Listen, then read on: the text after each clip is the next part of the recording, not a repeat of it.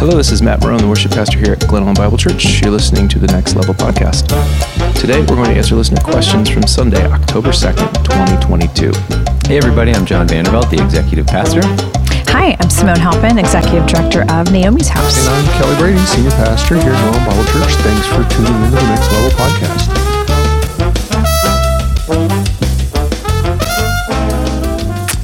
Good morning. Morning. Good morning. We should say at the top, if you hear some construction in the background, they're doing some work in the building, so... Correct. Went from outside the building to in the building. What are they doing today? Hopefully fixing some water issues we have in the basement. Yep. So hopefully we'll, everybody that lives in the suburbs, particularly Glen Ellen and Wheaton, knows the drill. Knows the pain. Yeah. Anthony fixed our sump pump in our very own home yesterday with his bare hands. Woo! In a roll of duct tape. Doesn't that make you want to throw up a little bit? Well, that's awesome. Yeah. Oh, geez. It could have been much worse. Does he do a lot of stuff No, around he gets the house? real lucky. Okay. Yeah. Does he like to just jump in and try stuff? Well, when your basement, there was a little bit of standing water in our basement and it stunk. Yeah. So we knew we were in trouble if he didn't act fast. Yeah. Thankfully, I wasn't home, so I couldn't help. Every time it's a bummer you couldn't help. I mean, I would have been right there with him for sure. You know, sometimes we find ourselves coveting, houses with upstairs or basements or whatever, a little more space. But when there's heavy rain and I'm driving home, I'm like, I kind of like living on in a ranch on a slab. You don't have a basement? Oh, gosh, no. Oh, okay. No. I didn't know that existed in Illinois. Mm-hmm. Oh, yeah. Ranch Road, lots of ranches, lots of slabs. I see that. Okay. That's really why. Although we're not immune to water issues. I know there's some houses who are on slabs where the water can come up. I've seen houses on your street have water come right through the and then sliding door on the back of the house. Yeah. Fun. When you build a town for like 5 million people on a swamp, this is what happens. Yeah, right. All these retention ponds everywhere. Yeah. So, man. So yesterday was a good Sunday. Mm-hmm. One of the things I loved was how, we plan together, but we don't hyper plan together, right? And so, I don't read through his sermon before his Sunday. And I don't tell you what songs to select. Yeah, but man, the Spirit just showed up and connected a bunch of really fun things yesterday. Yeah. I was just encouraged. Yeah, I thought Adam's communion linked perfectly. I know, right? Having Adam do communion. Well, he did a great job. He did. He sent it to me, and I read through it, and I was like, this is great. Yeah, I'm looking forward to this. And it was the perfect amount of a little bit of funny and personal story, and then getting right into he some meat. He does so well up front, Yeah. And that was, I don't know. That's his first time leading communion, I believe. Mm-hmm. Yeah, he's been up on the platform for leading worship. Yeah, as in a part of the band. But yeah. He's my brother-in-law. That's right. And we were at a wedding on Saturday together, and he was a little bit, he didn't know how it was going to go. I wouldn't say nervous, but just he's like, I don't really do that kind of thing. He's like, I'm a cellist. Cellists, we just fit in. That's true. We're just a part of the group. So, when you talk to him, he's a really interesting guy, and he's really insightful. Yeah, super intelligent. So we want to find folks like that and give them leadership opportunities. That's great. I thought it was a home run. He did great. He leads in a group with me, the Restore group. He's a part of the leadership of that. Oh, nice. Yeah. All right, we got questions today. Let's get into them. All right, first one. I've been wondering generally, what questions should a Christian ask themselves to confirm evidence of the Holy Spirit's work in their life? Is this This came in late. A hangover question from last week? A hangover question. I don't think that's what you... Kind of. That's the right word, right? It was a straggler. It came in late. Hangover doesn't always mean... Usually, but it doesn't mean... It doesn't always mean... that you drank the night before. Anyway, it was a straggler. It came in late. I think it actually had to do with 2 Sundays ago. And I think you could ask and answer any number of questions to discern whether or not the Spirit of God's at work in your life. There could be potentially dozens. I think it would all come down to whether or not fruit is increasing in your life. The Spirit wants to increase His fruit in our lives.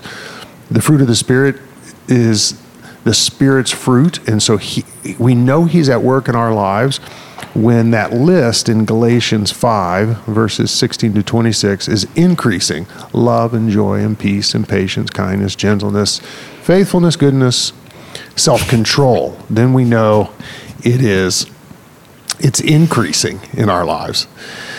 John, what are you doing?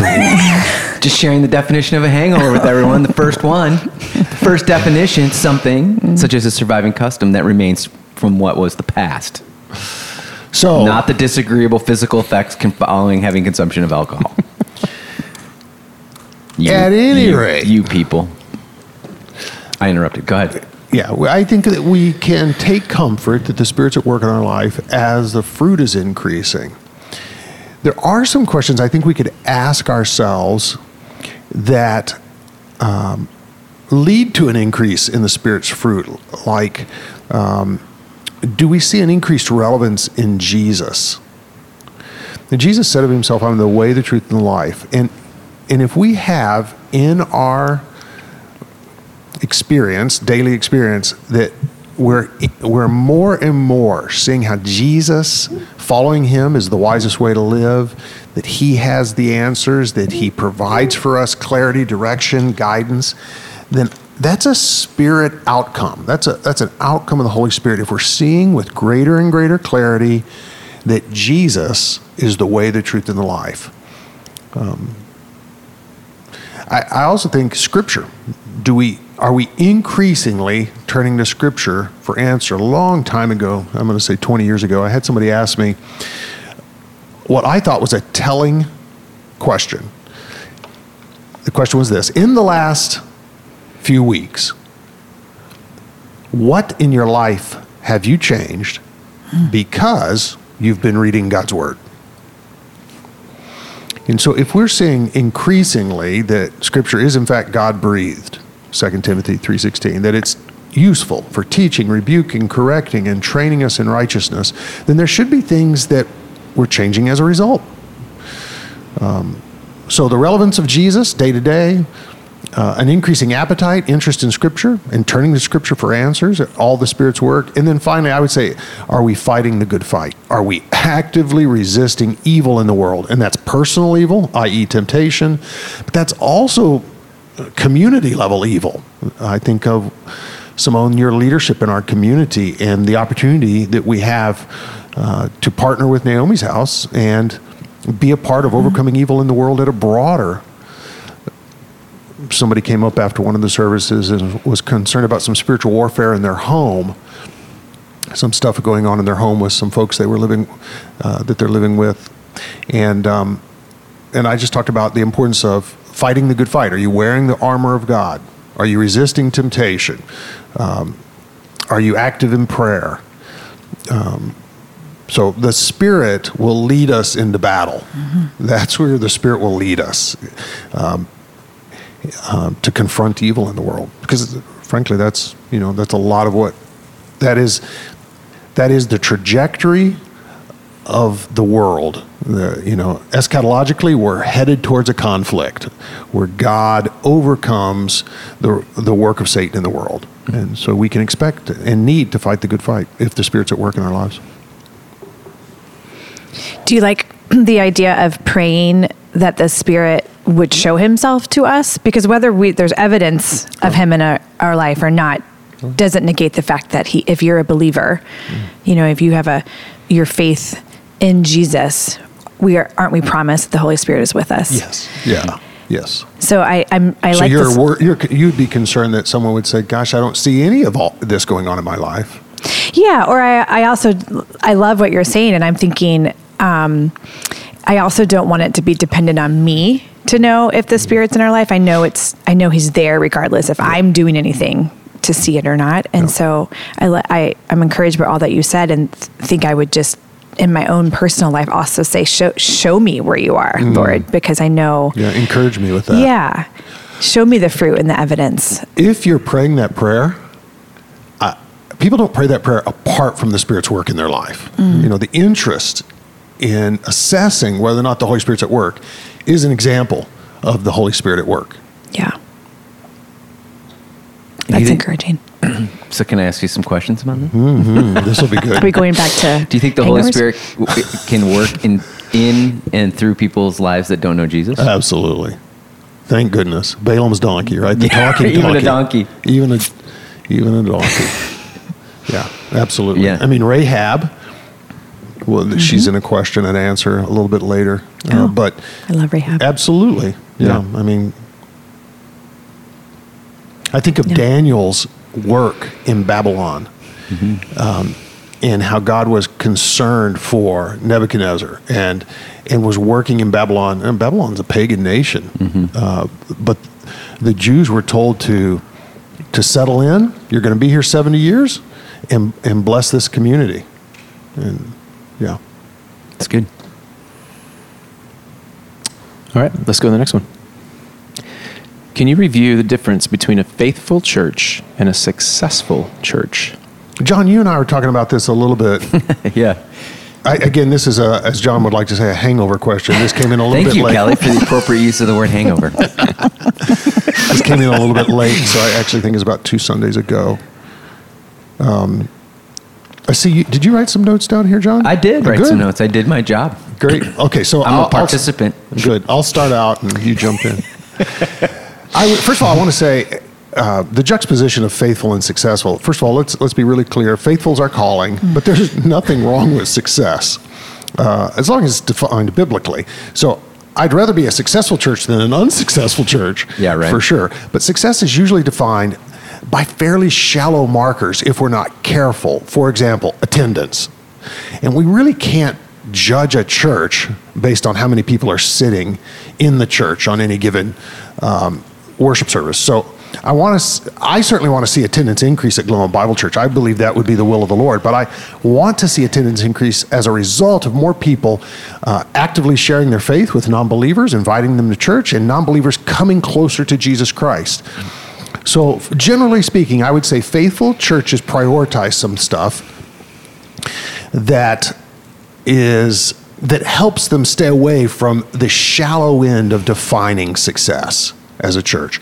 So faithful churches would prioritize the gospel over, and this is going to be pejorative, but the gospel over entertainment. And no church is going to admit they want to entertain.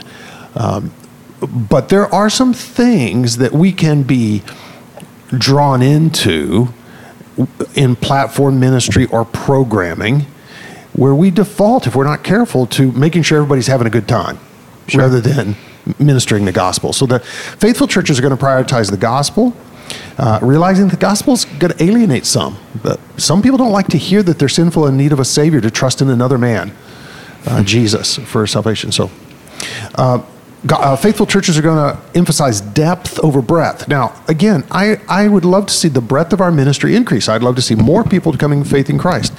But depth is a recognition that we're called to make disciples, not simply gather a crowd. In some churches, if you're not careful, and it's very tempting in church ministry work to put your emphasis on growing a bigger attendance. So depth over breadth, and then finally fruit over gifts. There is some pressure in the church, historic, we see it in the church in Corinth, but even in the modern church, to platform gifted people. We don't want our preaching to be boring. We don't want our vocalists to sound bad. You say gifting, not necessarily spiritually gifted. Every gift. Yeah. Right. Every talent. So any talent you bring to bear at Global Bible Church, it's easy to give emphasis and inappropriate emphasis to the exercise of gifts, talents, abilities over fruit, the increase of the transformation of the character, love, joy, peace, patience, kindness, goodness. And we need to give a prioritization to the development of fruit. We don't want to ignore the gifts. Yeah, right. 1 Corinthians 14:1, eagerly desire the spiritual gifts.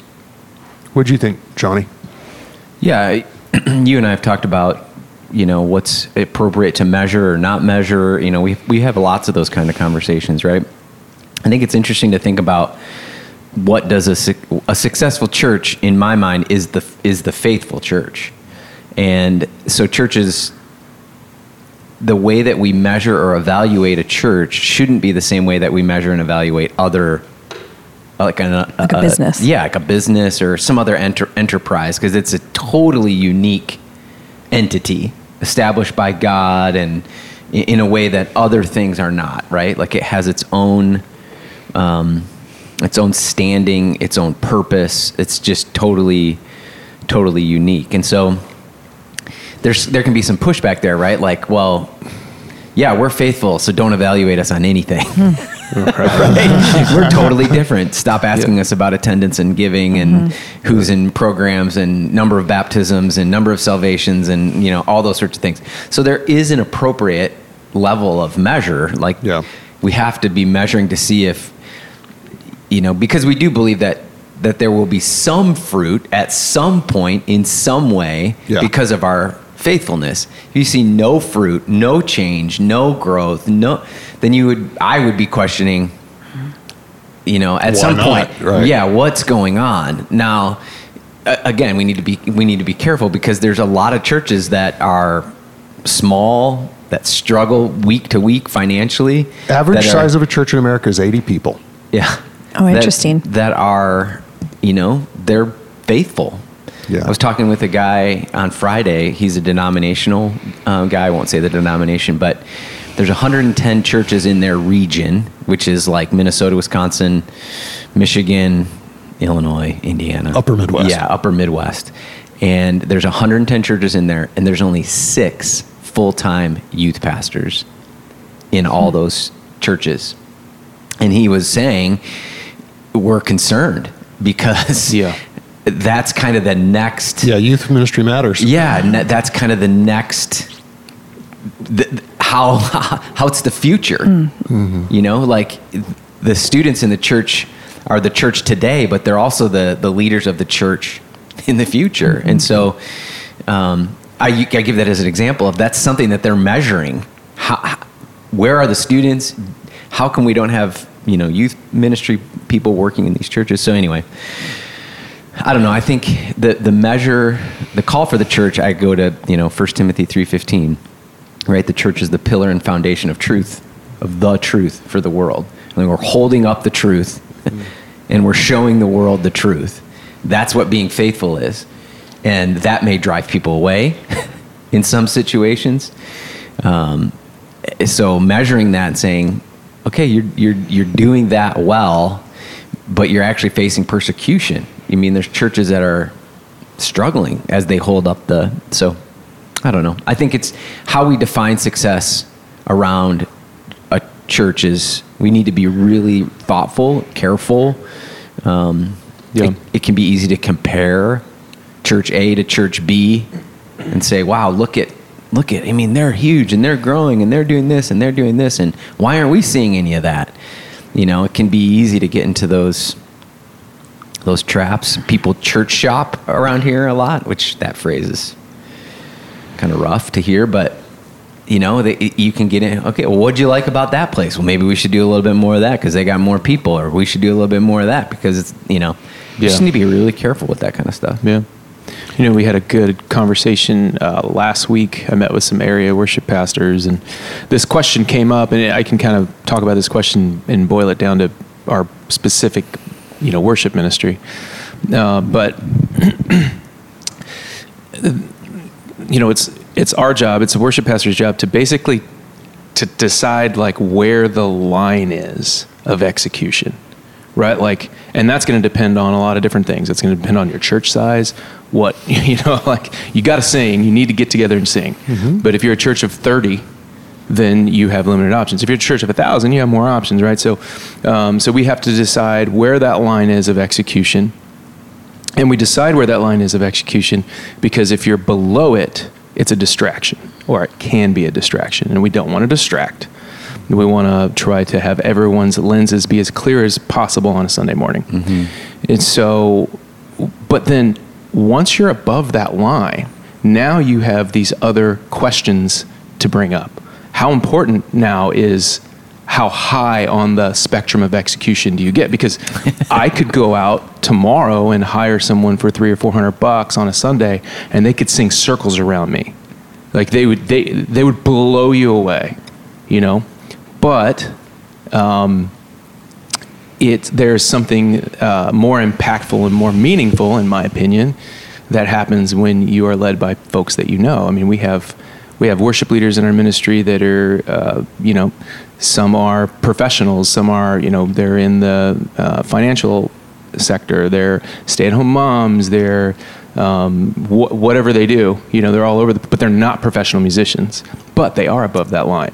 I would rather have somebody who is in the community, serving faithfully, who that people know them, they know their lives, and they're above that line, rather than bring in somebody who is just a complete just dynamo. So, and you know what I mean? So this gets back to we prioritize fruit over gifts. And the reason we like, let's call her Jane Doe, who's a homemaker, we like her to use her gifts rather than hiring a professional vocalist, is because we see her, know her, she's a part of her community of faith, and we see the fruit of God exactly in her life. Yes. Mm-hmm. Yes. But there does have to be that line and that's where the conversations come in of success and excellence or whatever, however you want to frame that. But it was a good conversation. It seems like you're painting a picture of, there's like two ditches on the side of the road. Mm. Like the one is like anybody that I can sing, and they get up there and it's like, whoa, that's just a distraction. The other side is I am a hired professional singer, and that can also be a distraction. It's like all I'm focused on is how crystal clear and perfect everything is, and now I've gone into the other ditch, right? Sure. Like you want to be somewhere in the middle where that's it. We don't want a performance element to our worship experience. I get this question a lot, and it's so hard to define in terms of what is success. And I think because I find it so hard, I actually don't even like using the word like, is Naomi's house successful, or what's your success rate, or what. I get that a lot. And I think I'm sure there's some parallels to the church where it's hard to measure people's growth. It's really hard. It's like holding water. Like what looks like somebody is benefiting or growing in their faith because of your or the church's programs and thoughtfulness and intentionality is going to look a lot different than somebody else. Yeah. And so to capture that, and report it, or and even you want to be able to speak to the things that are happening, but to call it success, I feel like is just, it gives me pause. And I think it's from what you were originally saying, this idea that it feels like a business kind of black and white metrics, as opposed to what I say. I try to, when someone asks me, what's the successful rate of Naomi's house? I always answer, well, if one woman is off the street for one night, do we not count that as a success? Yeah. And so I try to curve the conversation to, are we effective? Are we doing work that is proving to be effective in life change and long-term life change and transformation? Or are we just, running on a hamster wheel and not doing anything effective? Mm-hmm. So I know it's an important aspect of leadership to look at what we're doing. Is it effective? Mm-hmm. Is it successful, or whatnot? But it's also very hard. I'm saying it to you all, like it's so hard to capture life change through humans. Like we're just a mess, and what looks like transformation for one person is going to look a lot different than another person. So I don't know. I had somebody, this not too long ago, ask, well, where are we making disciples? And can we count the number of disciples? We know, where is discipleship happening? How do we measure it? When do we know that discipleship is taking place? And can we put You just know so much about that person just by that question. Honestly. And honestly, their heart, I believe, is in the right place in some way. But yes, the framework in which they kind of come from and how they want to measure things or whatever. And I said, well, let's put that framework on Jesus. When did Jesus know that his disciples were made? The moment they denied him when he died? Were they fully formed? Yeah. Man, you were ready for that question. Yeah. Well, I've wrestled with this for 22 years of full-time ministry, right? How do we measure spiritual growth? How do you measure discipleship? How do you measure effectiveness? Frankly, it's one of the really frustrating parts of being a pastor, being a spiritual leader. Totally. And it can feel like you're shirking accountability.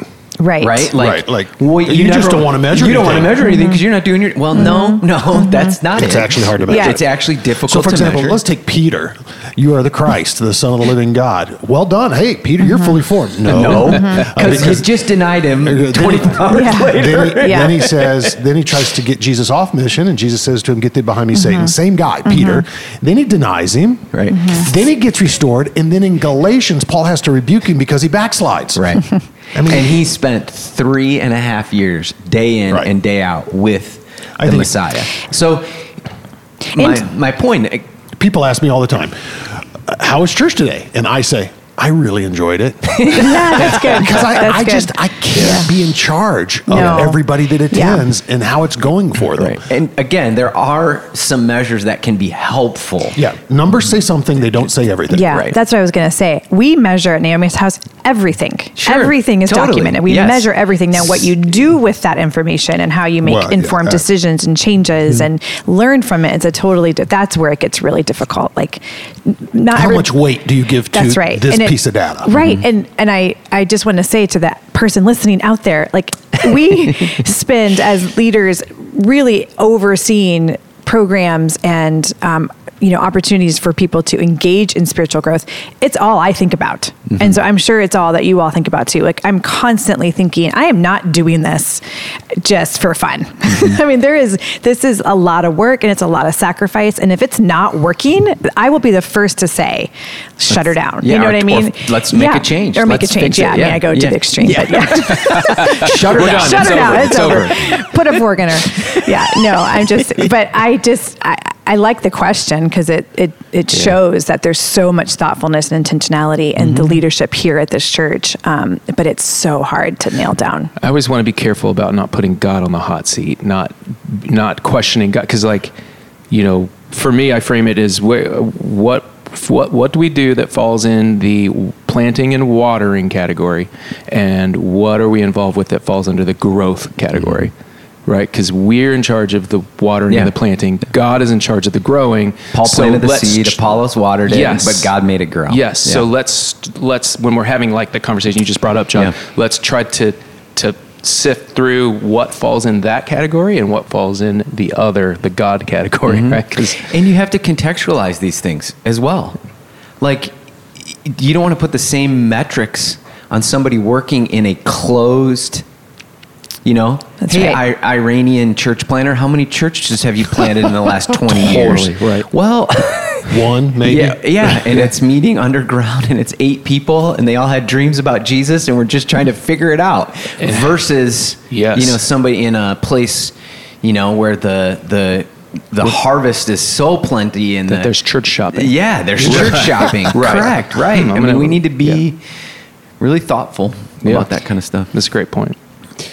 Okay, let's go to the next one. Why do you think Peter later failed to live according to what he learned in Acts 10? And he cites Galatians 2:11-12. Yeah. So Peter backslides later on, and he actually... So he gets this beautiful vision in Acts chapter 10, which was a part of the sermon Sunday, and he goes to Cornelius' house, and Cornelius, by God's grace, becomes the first Gentile convert. And so now Gentiles are being included in the church. Peter later backslides on this beautiful revelation. He starts separating himself from Gentile believers. Peter himself, Jewish, and Paul confronts him. And he says, why are you doing this? Why are you acting as if Gentiles have to keep the law? Why are you separating yourself from them?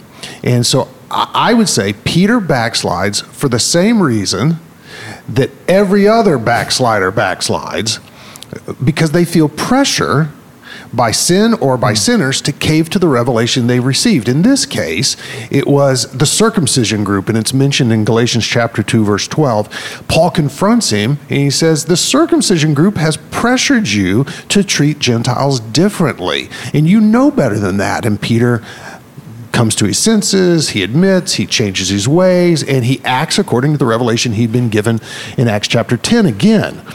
But man, I think, love Peter's story. We did a whole sermon series here a couple years ago on Peter's journey, and his waffling, the roller coaster of growth in his life should comfort us all. I had someone come up after one of the services and say, "I'm so glad Peter got distracted when he prayed by something as mundane as hunger." And I said, absolutely, let's be careful not to pedestalize these early believers. God did amazing things through them, but it was God who did amazing things through them. They were all pretty normal. Yep. All right, let's go to the next one. This is on communion. There are lots of different views about exactly what is going on with communion. Catholics believe the bread and cup are actually transformed into the actual body and blood of Jesus. What does GEBC believe exactly? Yeah, so the listener framed it pretty well. Catholics believe something called transubstantiation. Trans equals change.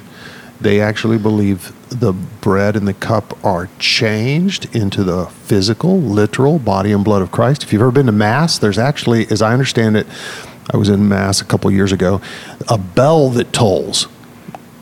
And when the bell tolls, it's up on the platform. Yeah, do you remember this? Oh, I used to ring it. You were the bell ringer? Altar boy, yeah. That is the moment of when it's changed. Oh, I didn't know that. Yeah. So I was helping. Okay, all right. You were part of You changed. I don't want to go there. So the bell tolls at the moment the elements of bread and cup are changed, is my understanding. I forgot to do it one time. Oh, man. Explains a lot. I got chewed out. Really? Ooh. Oh gosh, yeah. Ooh, yeah. All right, so that's this Catholics. was the 80s. It was the early 80s. There's Catholics, so trans, they believe it's changed. Lutherans believe in something called consubstantiation. Con equals together. So they believe that Christ, his real presence, is in, with, and under. So together with the elements of the bread and cup, that it's not actually changed, it's not the physical, literal, but the real presence of Christ, the physical real presence is all around it. And the example given by Luther had to do with when you put an iron in the fire, it turns red hot. The fire is in, with, and around it. It doesn't become fire, but it is transformed by the fire. Presbyterians believe in something called receptionism. That is, the real spiritual, not physical, but spiritual presence is received through the elements. That would be the Reformed world, the Calvin's world. The Bible Church believes something called memorialism, that this is a memorial. It's a physical symbol. And low churches like Baptists would believe this, Bible churches, the charismatic. It's representative. Yeah, it's figurative, metaphorical, representative. It's a reminder. It's a memorial a memorial meal. Where'd y'all grow up? You grew up in the covenantal world, right, John? Yeah. The Reformed. Yeah. Was it real spiritual presence? Was there a lot of emphasis put on it? Mm-mm. It was more of more memorialism than receptionism. But there are churches that are even. I'm trying to think of. Like the Episcopal Church or the Anglican Church, and they're under it's the real presence, and so you'll see. Actually, I've seen multiple times, even in our community, where the leftover bread and has to be consumed, and wine right? Either has to be consumed or has to be poured into natural ground. Oh, I didn't know that was an option. Okay, yeah, so that happens at times. There's stories of communion helpers doing their job. having to get rid of the extra wine and it not going well. Oh gosh. I don't have a problem with the covenant or the Lutheran view as long as, and here would be the sticking point, I'm so thoroughly Protestant, as long as participation in communion doesn't become a work that justifies us before God. Right. Yeah. Salvific work that you must participate in. Mm-hmm. Yeah. Or you'll not go to heaven. Yeah. Yeah. Not to oversimplify it, but could it not be one of these is accurate as long as it doesn't, to the point you make, as long as we recognize it's not saving us? Yeah, I mean, right. This isn't going to be it, or would you, maybe I shouldn't say this. Is it a deal breaker is what I'm asking? It's not for Bible church people, and that won't surprise you. It is a deal breaker for other people. I see. It is a deal breaker for the Catholics. If you're in description number 1, it's a deal breaker. The other descriptions don't cut it. They don't count. Yeah. I do think transubstantiation is a little strange. Yeah. If I'm going to be honest. I mean, I know. Yeah. And for them, it is a work. It's a sacrament. I was you going to must say, participate in. As a Catholic, you have to participate in. It's saving. It works out your salvation. Yes. And, Who was it that was recently at a Catholic funeral? Somebody on staff was recently at a Catholic funeral, and they didn't know whether to participate? Well, yeah, that they did, but or they wrestled with it or something. But the priest said, "Well, we know he's in heaven because he took communion." Wow. Yeah. Just once? Yeah, he took communion as a child. At his first. Oh, he made first communion. Yeah, made first gotcha. communion, Okay. and the age of accountability, and then Okay. and because he had taken that first communion, we know that he's in heaven today. Which that's difficult kind of teaching, right? For what it's worth, we would say that we feel assured of our salvation because of Christ's work, not our work. Yeah. Right. Our making first communion, our keeping our wedding vows, which are also very important in the Catholic Church. It's another sacrament, the sacrament of wedding. He very well may be in heaven, but it's not because he took communion and ate the body and blood of Christ as a 11-year-old or 12-year-old or whatever. But he's anybody that's in heaven, and we'll get to this again in another, is there by grace through faith in another person, Jesus. Right. Mm-hmm. Yeah. One more last thing to throw out there with Catholic Mass, especially if you are a Protestant or if you're not Catholic, when you're at Mass, one of the things they do, and I'm going to say that they do now, they've probably been doing it for a while, but they offer, for communion, they offer a blessing if you don't want to receive the communion. So you can still go forward.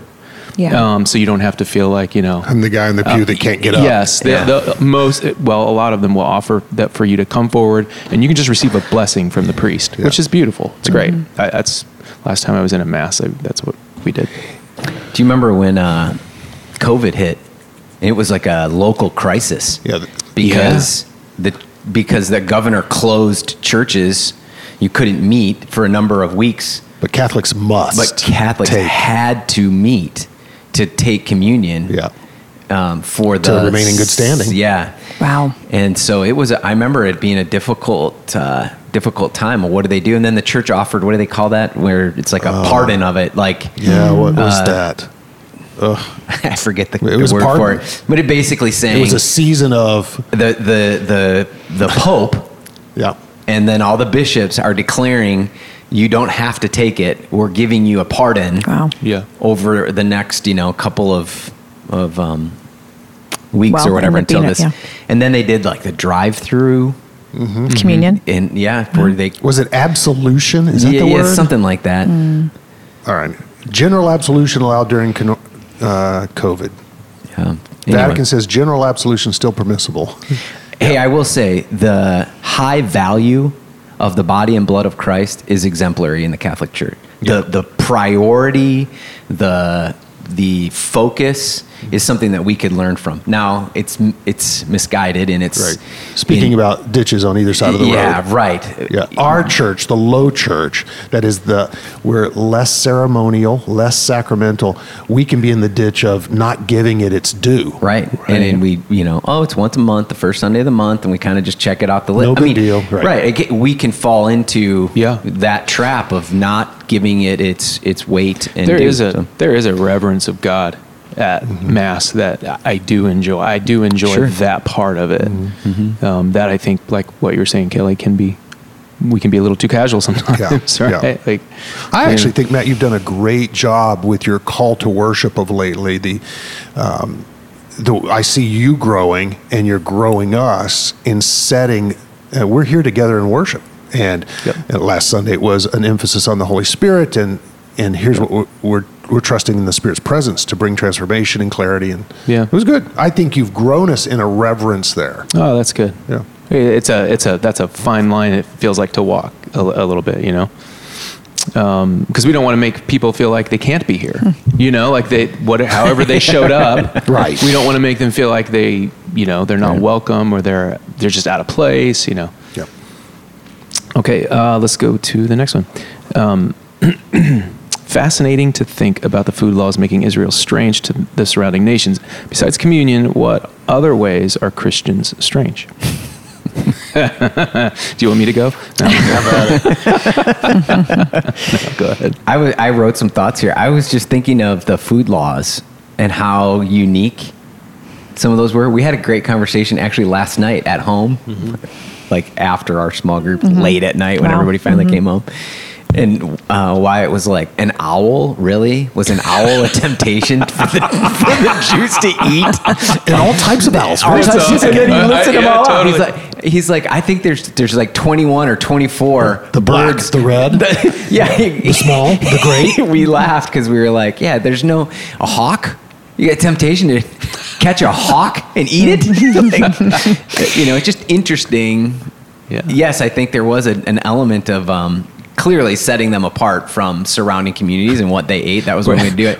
Were you like, well, son, when there's no Mariano's to go to, a hawk looks pretty dang good. Or if you've only been eating manna for so long. You might be looking at any and everything going. But it's interesting that there's multifaceted nature to what God was doing, right? I mean, some of those laws, I think there's hygiene at play. Like there's certain things not to eat because, they list bats, and we know bats are an issue. Today, bats, you shouldn't eat carry bats. Disease, right. Yeah, there are clean and unclean animal, the idea of blood and we talked about that a couple weeks ago, but the setting apart of the significance, there's laws in there. Don't eat an animal who's still alive. The blood is still flowing through the animal, which is really gross and gruesome, but that's a way of establishing a humane treatment of animals. It's an ethic. It could be an ethic. It's an ethic. It's all a part of God establishing this life for life. Honor that and the substitutionary atonement that will come through Christ. There's the not eating. It was in your don't eat a dead animal. If you find a dead animal, don't eat it. That's good practice, guys. Generally, just generally, don't eat roadkill. Like when your kids are little and you're trying to explain to them how they got a hamburger, and and then you want to say, well, they died at a good old age, natural causes. No, don't eat that. So there's multifaceted nature to it. And I'm sure you've noticed, John, you've done quite a bit of reading, but I took a completely different tact. I did not get into... You shouldn't have. The point that you were making was spot on. It was about being different, about being strange. Holy. About Children being of holy. God, chosen, set apart. This was one part of that. I there were actually other things too. But it's interesting the birds listed as unclean, all of them are meat eaters or carnivores. Yeah. And birds of prey. Yeah. And so the turkeys, chickens, ducks, all game, all good. Good to go. All right. So how are Christians strange? Let me ask. I spend a time with a lot of Christians. Let's make this personal. How do you feel strange culturally because of God's call upon your life? The denim jumpers and the bonnets that my kids. The buttons only, no zippers. These are bad jokes. We shouldn't make. I mean, geez, we were just at a high school reunion a couple weeks ago, and we stuck out. We actually, there was one person in particular who actually got physically upset that we would not participate in taking a shot with her. And I don't have an issue if you have a shot. I really don't. We just didn't want that for us. I don't want to take a shot anymore. That's not part of I don't want to go from 0 to 60. And they really got upset. We were judging them, Yeah. And it was uncomfortable. So let's net that out. So in how you care for your body. Yes. And how you maintain sobriety. Yep. Well, I think too, there's an element there's a entertainment, party, social thing that, you got to be careful with how you're going to interact with that kind of stuff. Like you said, I mean, having a drink is not a huge issue for you, but it's you've joined in that scene that might not go somewhere where you want to be. Right. And you might not go there, but if you're a part of the scene and others go there, then you're a part of the scene. Right. Yeah. We had just decided in the moment, like, this isn't something that we want to do. Like I said, I'm not condemning anybody who has had a shot. It's not about that. No. But it was just one of those moments where it's like, oh, wow. Because if there was ever a situation, it's like a high school reunion where people are really, putting them back, and there's this atmospheric party vibe. Let's relive the past thing going on, and we're kind of like, not going to do that. Leave the past in the past. I think of entertainment choices, what media we consume and where we go, what we are a part of. And I think wrestling with modesty is a call on our lives as Christians. And modesty in speech, in dress, in purchasing. Yeah, exactly. Conspicuous consumption, such that, I draw, to be immodest is to draw attention to yourself. And you can do that in your speech habits. You can do that in your clothing habits, in your lifestyle. Yeah. I'm just trying to think, like, it's very hard to do, to put yourself in somebody else's shoes, but there's like a handful of women in my life who aren't believers, who I'm very close to. And I keep thinking, what would they say? Like, what makes you different? Yeah, how strange you are? Strange really is the word here. But yeah. And I honestly think it comes down to, they would say me or, my family or whatever, that we're strange, that we actually believe there's more to life than just pleasing yourself. Yeah, that's great. That it's just not about what makes you happy, that is so countercultural, and not just to like not open Pandora's box, but not just what makes you happy, but this whole just be you thing that's going on, that we're our kids are hearing a lot of. Your truth. Your truth, be you, whatever. And you do you. Yeah. I mean, it's kind of catchy. I don't mind it. But good job, marketing people. Right? But at the end of the day, this idea that you are living a life not about yourself. It's a sacrificial, and it's complicated, because on one hand you're choosing that, but you also feel chosen. That's why it's complicated, right? Mm-hmm. And so you're walking out in this. It is okay to have a shot. Just side note, I actually physically cannot take shots. Like, I can't get it. Good to know. Yeah, it's like a sip. Anyway, and so there's freedom in that, of course, but then there's also this decision and this choice to say, but is this honoring God? Is this, what's my motive behind that? And that's a question for every decision, not just alcohol related. But so I think what people who aren't believers in our life, for Anthony and I and our family, I think that's what's strange, is that at the end of the day, you are living a life that isn't just to please yourself. We're not. So net that out. That impacts, they're going to think you're strange in the way you use your time. And money perceivably. And even like giving not up. Not living for yourself. And I keep coming to the word comfortable. I think that's probably a tension that we feel in our family, is what's fun and life-giving to us, and then what's just comfortable. Where are we not making sacrifices? Where are we not feeling the joy of being generous and giving and dying to ourselves? I mean, that's strange to say that you die to yourself. You're constantly pursuing that idea of dying to yourself to put others before you, and to put the love of God as that's your aim, is to love Him and love others. That's kind of weird.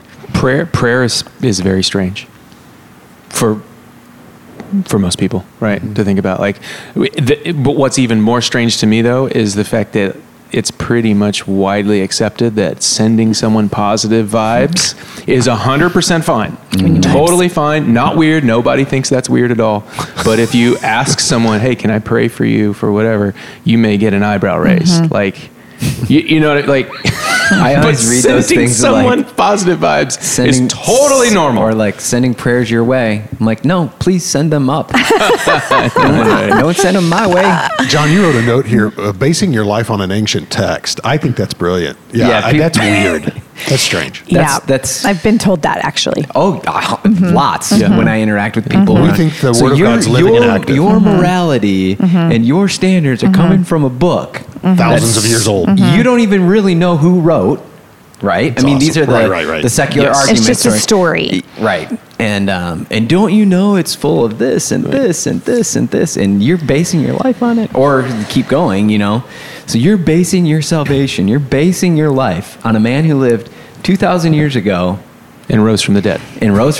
Yep. And the accounts of that are written in that book that you were talking about that you don't really know exactly who wrote, and we don't have the original copy of. I mean, it is weird. You're right. You're right. I'm just going to base my life on the book I'm writing presently. Yeah, right. How about that? Right. We'll see how that goes. It's strange. Somebody told me a while ago, and just there's all sorts of hang-ups, and you can get all kind of upset about what I might say. Oh, fun. Let's hear it. But if you're living your life on your street in your neighborhood with your friends, and they are not following Christ, they've chosen, their own comfort over whatever. They're not following an ancient text. They don't know Jesus, and your life is lived exactly like theirs from an outside perspective. So if I were to drive down that street and see what your home looks like, what you drive, where you go for vacation, what you invest in, all those sorts of things, and they're exactly the same, you might need to make a change to be a little bit more strange. Now, I get it. There's a lot of Christians in Wheaton, and we interact, you know what I mean? It's a difficult and complicated thing, but it was really helpful for me to think about. We don't live our lives just comparing them to others. That's not what I'm saying. But the evaluative tool in our lives to help us navigate what we are entertained by, what we choose to dress, how all those sorts of things, that can be a helpful measure to say, okay, maybe we need to check ourselves here a little bit in what we're focusing on. Are we actually pursuing sacrifice over comfort? And I realize it's different for every family, but I think that's a helpful. Yeah, but you also cannot tell that just by. You can't driving by someone's house. No, you can't. Because there are plenty of very faithful, Jesus-loving Christians in this community who live in big houses and drive nice cars, compared to people who don't love Jesus and have a different view from the outside. Agree. Yeah. Agree. So just Yeah, that's what I said. I mean, you have to keep that in check. I mean, it's not the only thing that we're doing, and it's not always. Yeah. But the person that shared this with me is somebody that does live in an amazing home and has a lot of resources. And they say the one way that when we go to make, our decisions, we need to think about, are we any different? Yeah. No, I see. Are we just doing everything like the culture all around us? I mean, that's what Christians have had to wrestle with for forever. And I'm not condemning or judging or saying, I'm just offering it's a helpful measure. We don't want to be strange for strange sake. The goal is not to be strange. Yes. When we don't go on vacation, we only go to mission trips. Right. It's like, you're just trying to promote yourself. I mean, if strange are the goal, it's just such a low bar. Yeah. So the goal is to follow Jesus. Following Jesus will inevitably make us strange. So if in surveying our lives we're not very strange, this is John's point, we look like everybody else, and then we're probably not following Jesus because he stood out dramatically and his followers stood out dramatically. It's just the reality of the Spirit's work in our lives. It makes us, we'll stand apart from a world that's full of darkness. Yeah. Mm-hmm. One more thought on this. The measure that I come to and think about a lot is, so the few women in my life that I'm close to who are not believers, I'm constantly asking myself, if they're going to face a crisis in their life, are they going to call me? Mm-hmm. And I think that if I don't look different to them, if my values are the same, or my decision-making process, or even the way, like materialistically, if our lives are the same, I'm not sure that they would have any motivation or inspiration to call someone who looks just like them necessarily. Like, I want them to know me as a person and as a woman who is going to love them unconditionally and commit to be in prayer with them and to labor with them through whatever crisis they're facing in that moment. And I think that's what I try to think about a lot when that's good. What's different is, are they going to call on me? Have I been a faithful friend and, sister to them, even when things are great, and hoping that it's building a foundation and a relationship with them so that when life comes at you, they call me. Yeah. You know what I mean? I think that's really good. And at the same time, I can flip it. If you were so weird. Right. It was like a barrier. Yeah. Yeah. If you're so strange and unapproachably strange. Maybe I am a little anti-culture, well,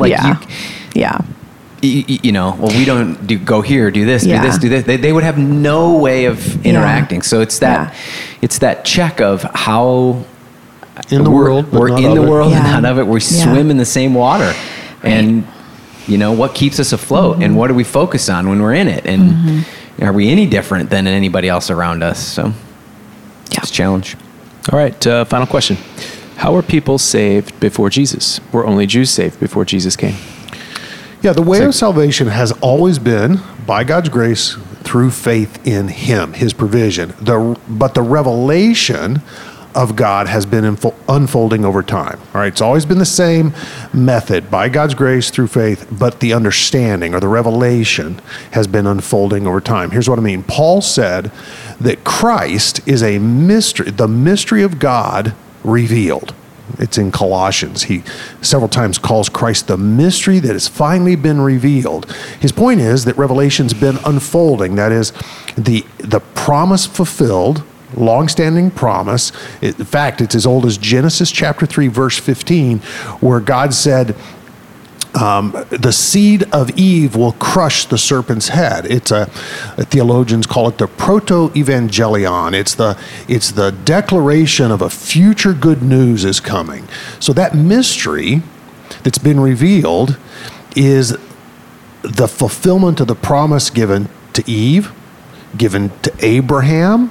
Abraham was promised a seed, a descendant through whom all the nations of the world would be blessed. It's Genesis 17. And so one great example, so it's always been by grace through faith. Yes, non-Jews were brought into the Jewish household. Rahab's a great example of that. So she sees that God is on the move, working on behalf of Israel. She's a citizen of Jericho, and she's saved out of that as she acknowledges. Hebrews chapter 11, it's a New Testament book. Hebrews, it talks about the roll call of faith. She's one of those who are part of the faith of Israel, but a Gentile. I think of Jonah's preaching at Nineveh. In other words, God has had a heart for Gentiles. In fact, His desire is that people from every nation, language, and tribe will be present. Revelation chapter 7 at the end through faith in Jesus. So lots of Gentiles were a part of God, God's good work. Yeah, I think sometimes we miss that, especially when we're in Deuteronomy and so focused on the nation of Israel. But in the very beginning of the Exodus, it clearly states that in the multitude that there were other people with them, that there were Egyptians with them, and likely people from other nations that were trapped in Israel that had joined. They walk out with them. Yeah, in the Passover text that we talked about, Adam talked about. If you keep reading a little bit further, it says, a foreigner residing among you who wants to celebrate the Lord's Passover must have all his males in his household circumcised, then they may eat and take part like one born in the land. So God clearly makes provisions. And all throughout the Old Testament narrative, there's all sorts of people who are faithful, know God. I mean, Melchizedek, if you want to get into some mystery, who is this guy? There's all these people that are part of God's story, part of the family of God, who are not ethnically Jewish, who are brought into the Israelite nation through circumcision or marriage. Moses' wife, Zipporah, was not a Jewish. And so there's all sorts of ways that God accommodated those who were not born in the land, born of the people. Not Ruth? Israelites. Yeah, Ruth. Moabite. Ruth and how were people saved? It was always by God, and he always had made a way. The Israelite nation was supposed to be this holy nation, a light to the world, missionaries to the Gentiles, bringing them in, showing them who Yahweh was. And there was always a provision through God's covenant to become a part of the people of God through his And so what they're ways. trusting in when they arrive in Israel, they're trusting in what Israel's trusting in, not the works of the law, because Paul explains really clearly, no one's going to get justified by keeping the law, which doesn't mean the law is bad. The law shows us our need for a Savior, but what they're trusting in, Israel was trusting in, was the fulfillment of God's promises to them, and that's what Gentiles would join in. They join in the grace and favor shown and the faith offered. All right. Well, that's all the questions we have for you today. If you have any further questions, comments, or concerns, don't hesitate. Text the Next Level Podcast 630-474-6164. Our podcast is dedicated to answering listener questions on two levels, answering specific questions about last Sunday's sermon, and also general questions regarding broader topics within the Christian faith. We love God and believe that Scripture is a primary means for our getting to know Him. And our hope is that this podcast extends the learning opportunity for all who want to know God better, strengthening not only your faith, but my faith and our faith together. Thanks for joining us. Thank you, listeners, for tuning into The Next Level.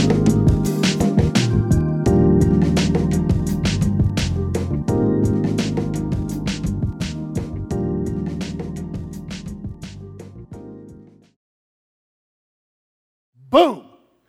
Prophecy.